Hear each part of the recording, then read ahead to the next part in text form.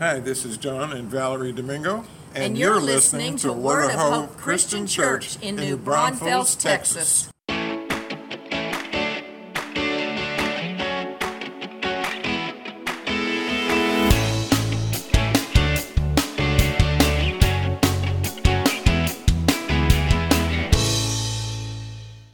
Hi, everyone, and welcome once again. I'm Pastor Tim with Word of Hope Christian Church in New Braunfels, Texas, and this is your Sunday sermon.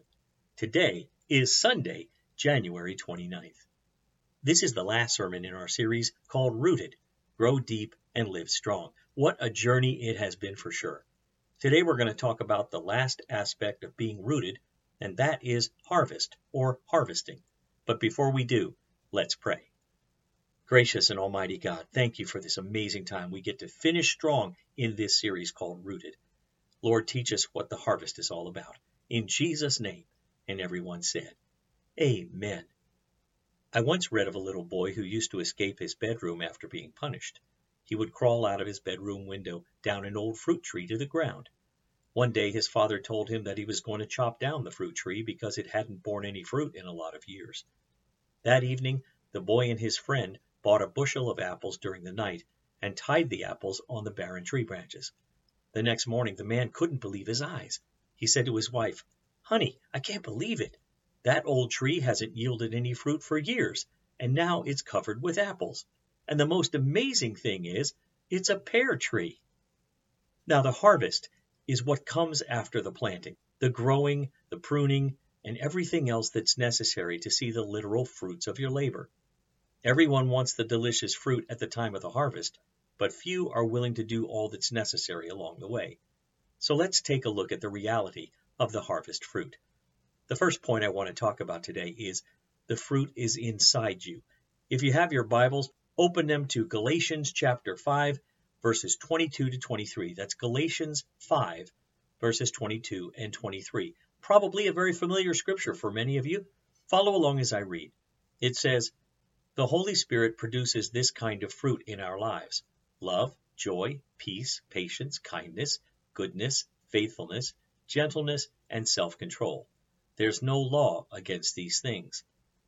The Apostle Paul introduces the word fruit here, and it's filled with meaning. By it, Paul conveyed the meaning of a full harvest of virtues. As we've talked about, fruit is a byproduct. It takes time to grow, and it requires care and cultivation. The Spirit produces the fruit. Our job is to get in tune with the Spirit. Believers exhibit the fruit of the Spirit not because they work at it, but simply because the Holy Spirit controls their lives. The fruit of the Spirit separates Christians from a godless, evil world and reveals a power within them and helps them become more Christ-like in their daily lives. So let's look more closely at the harvest fruit. Now there's 3 categories of fruit here within these 9 verses. The first 3 fruits are inward and come from God alone. They are love, joy, and peace. Now, love, this is the love that's shown by Jesus, whose love is self-sacrificing and unchanging, and is demonstrated by God who sent his Son for sinners. Love forms the foundation for all the other fruit that's listed. Then there's joy. It's that inner rejoicing that abides despite outer circumstances. This characteristic has little to do with happiness and can exist in times of unhappiness. It's a deep and nourishing satisfaction that continues even when a life situation seems empty and unsatisfying. The relationship with God through Christ remains even in the deserts and valleys of living. And then there's peace. It is this inner quietness and trust in God's sovereignty and justice, even in the face of adverse circumstances. This is a profound agreement with the truth that God, not we, remains in charge of the universe. The next 3 fruits concern each believer's relationships with each other. They are patience, kindness, and goodness. Patience is putting up with people who continually irritate us, and it can also be a time of waiting and/or anticipating. The Holy Spirit's work in us increases our endurance, as we spoke of last week. Next is kindness.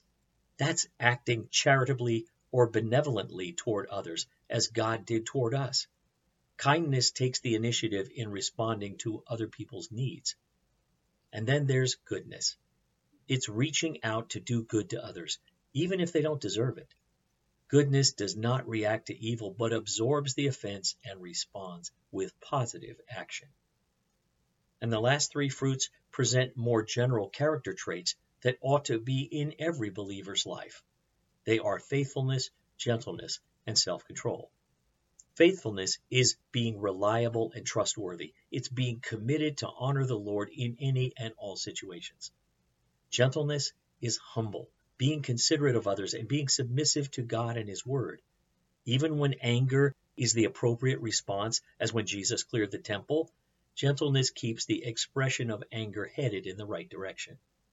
And lastly, self-control. This is the mastery over sinful human desires and their lack of restraint.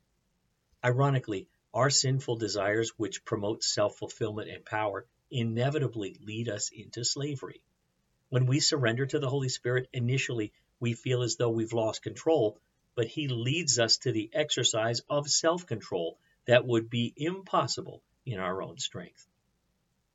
When we walk in the power of the Spirit, our lives produce these 9 fruits: the love, joy, peace, patience, kindness, goodness, faithfulness, gentleness, and self-control.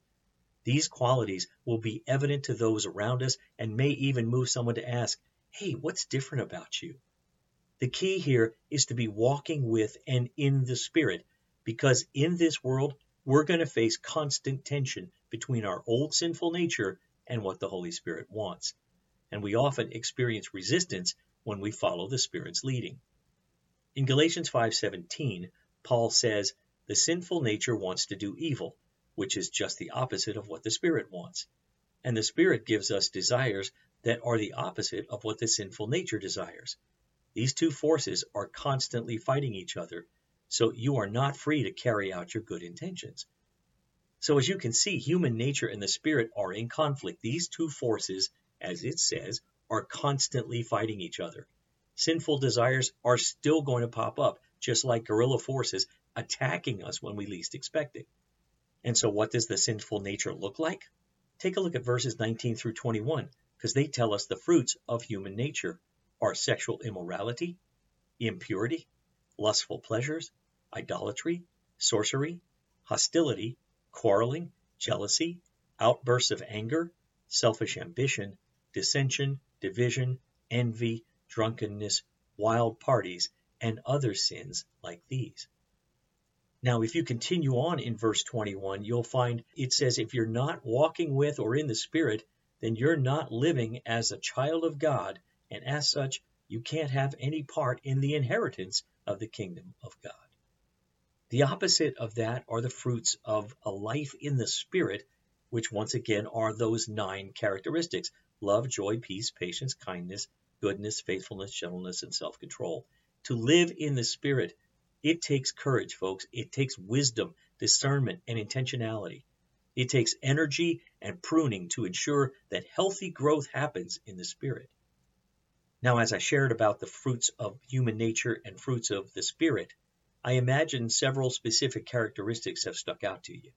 Whether positive or negative, I encourage you to make a note of those characteristics that caught your attention and ask God to prune and or grow the fruit that He wants in your life regarding those specific things. Next up, have you ever heard the term, you reap what you sow? Well, let's talk about it, because it's true. Late one summer evening in Broken Bow, Nebraska, a weary truck driver pulled his rig into an all-night truck stop.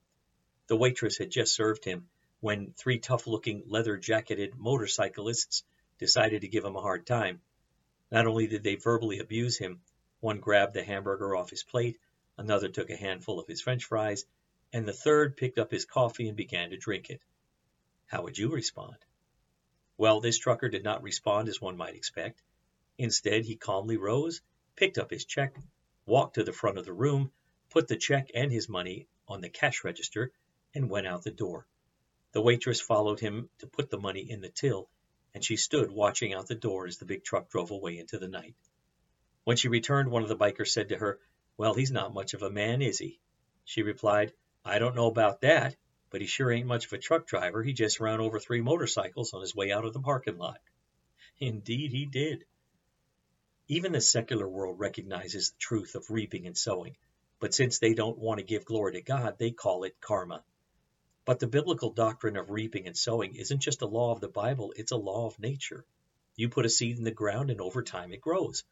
What makes the Hindu belief of karma different from the truthful doctrine of reaping and sowing is that we may not see our harvest until we leave this world. Further on in Galatians, we hit another key passage pertaining to the harvest. Galatians 6 verses 8 through 10 says, "Those who live only to satisfy their own sinful nature will harvest decay and death from that sinful nature. But those who live to please the Spirit will harvest everlasting life from the Spirit.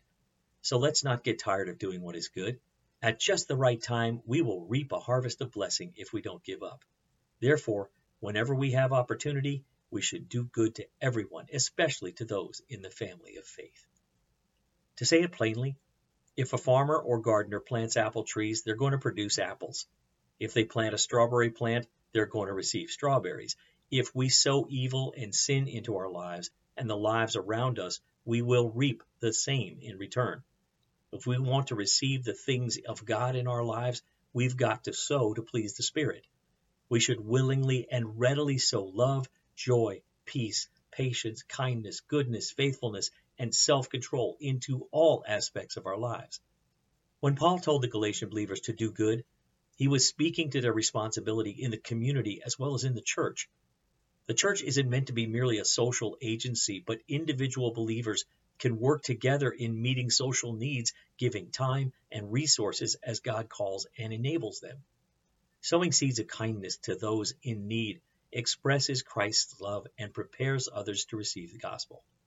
Think back for a moment to last week when we talked about remaining attached to the vine. Jesus said in John 15:5, "Yes, I am the vine, you are the branches. Those who remain in me and I in them will produce much fruit, for apart from me you can do nothing." So if you want to reap healthy fruit, you need to sow healthy fruit. And the best way to do that is staying connected to Christ and walking in the power of the Spirit. The next point I want to share with you about is fresh fruit. Now, it's not hard to distinguish between fresh fruit and rotten fruit. Should be pretty obvious.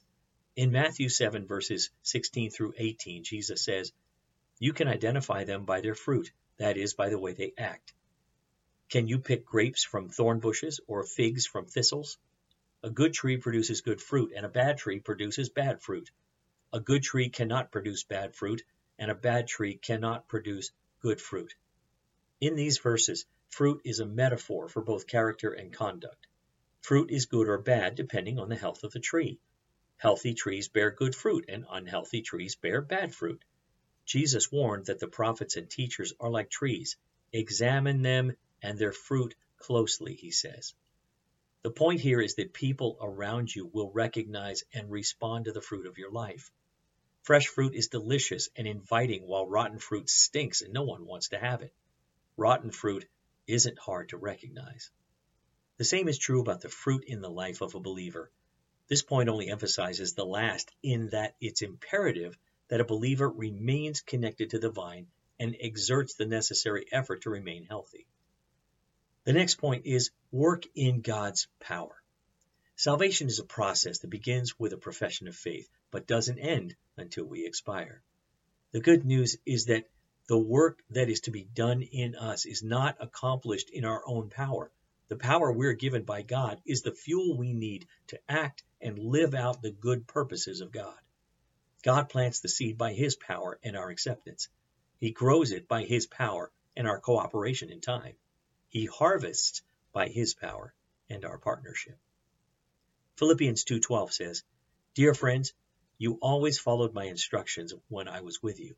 And now that I'm away, it is even more important. Work hard to show the results of your salvation, obeying God with deep reverence and fear." Here, Paul wanted the Philippians to put their salvation into practice for the health of the church. As they did so, they would not do it on their own.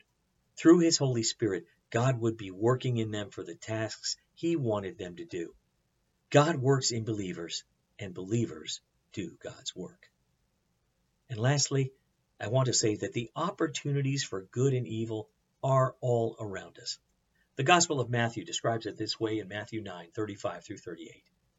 Jesus traveled through all the towns and villages of that area, teaching in the synagogues and announcing the good news about the kingdom. And he healed every kind of disease and illness. When he saw the crowds, he had compassion on them because they were confused and helpless, like sheep without a shepherd. He said to his disciples, "The harvest is great, but the workers are few. So pray to the Lord who is in charge of the harvest. Ask him to send more workers into the field." As Jesus looked at the crowds that were following him, he referred to them as a field that was ripe for harvest, but the workers to bring in the harvest were so few. These workers were the disciples, who were then few in number. Jesus commanded his disciples, as you just heard, to pray to the Lord who is in charge of the harvest and to ask him to send more workers into the field. Many people are ready to give their lives to Christ if someone would show them how. We are to pray that people would respond to this need for workers. Often when we pray for something, God answers our prayers, and he uses us. I'll say it again, everyone wants the delicious fruit at the time of harvest, but few are willing to do all that's necessary along the way to get it. The real fruit here is salvation in Jesus Christ. We do our part as the workers, and God will do his to bring about a harvest of souls. We have a role to play in all of this, and along the way, we have unwavering trust that it's all possible through Christ and the empowerment of the Holy Spirit. Throughout this series, we've talked about some weighty realities of following Christ. Where have you seen yourself described? Have you just recently been planted? Are you currently in a season of growth or health? Are you in a season of pruning? Are you experiencing the richness of the harvest? All of these seasons have their place in the life of a believer. This is a process with a very real, eternal destination. So as we wrap up our time, I want to invite you into a time of reflection and response. Are there areas of your life that you need to seek forgiveness and help over? Are you ready to profess your faith and make a lifelong commitment to Christ? Are you ready to step into the fields of harvest and commit to a deeper level of training and discipleship? Wherever you find yourself today, please know that God sees you. He knows the journey that you've taken and the trials that you've had to endure along the way. God wants to develop spiritual gifts inside of you that will cause you to look more and more like Jesus Christ. And if you allow God to work in your life, you can be part of a spiritual harvest in the world that will have an eternal impact. So as we close today, I'd like to pray, and this is for all of us, and I hope it will find you in a place where you're ready to respond. Dear God, please work in and through us to make a difference in this world. We believe that you've placed seeds inside of us to grow into a beautiful harvest in our lives. Enable us to submit to your work in our lives. May you use us to further your kingdom here on earth. In Jesus' name we pray. And all God's people said, Amen.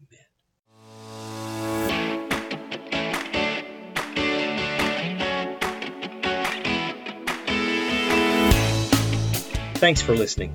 Join us again next time for another encouraging message from God's Word. To find out more about our ministry, look us up on the web at www.whccnb.org. Word of Hope Christian Church. Real people, a real God, real hope.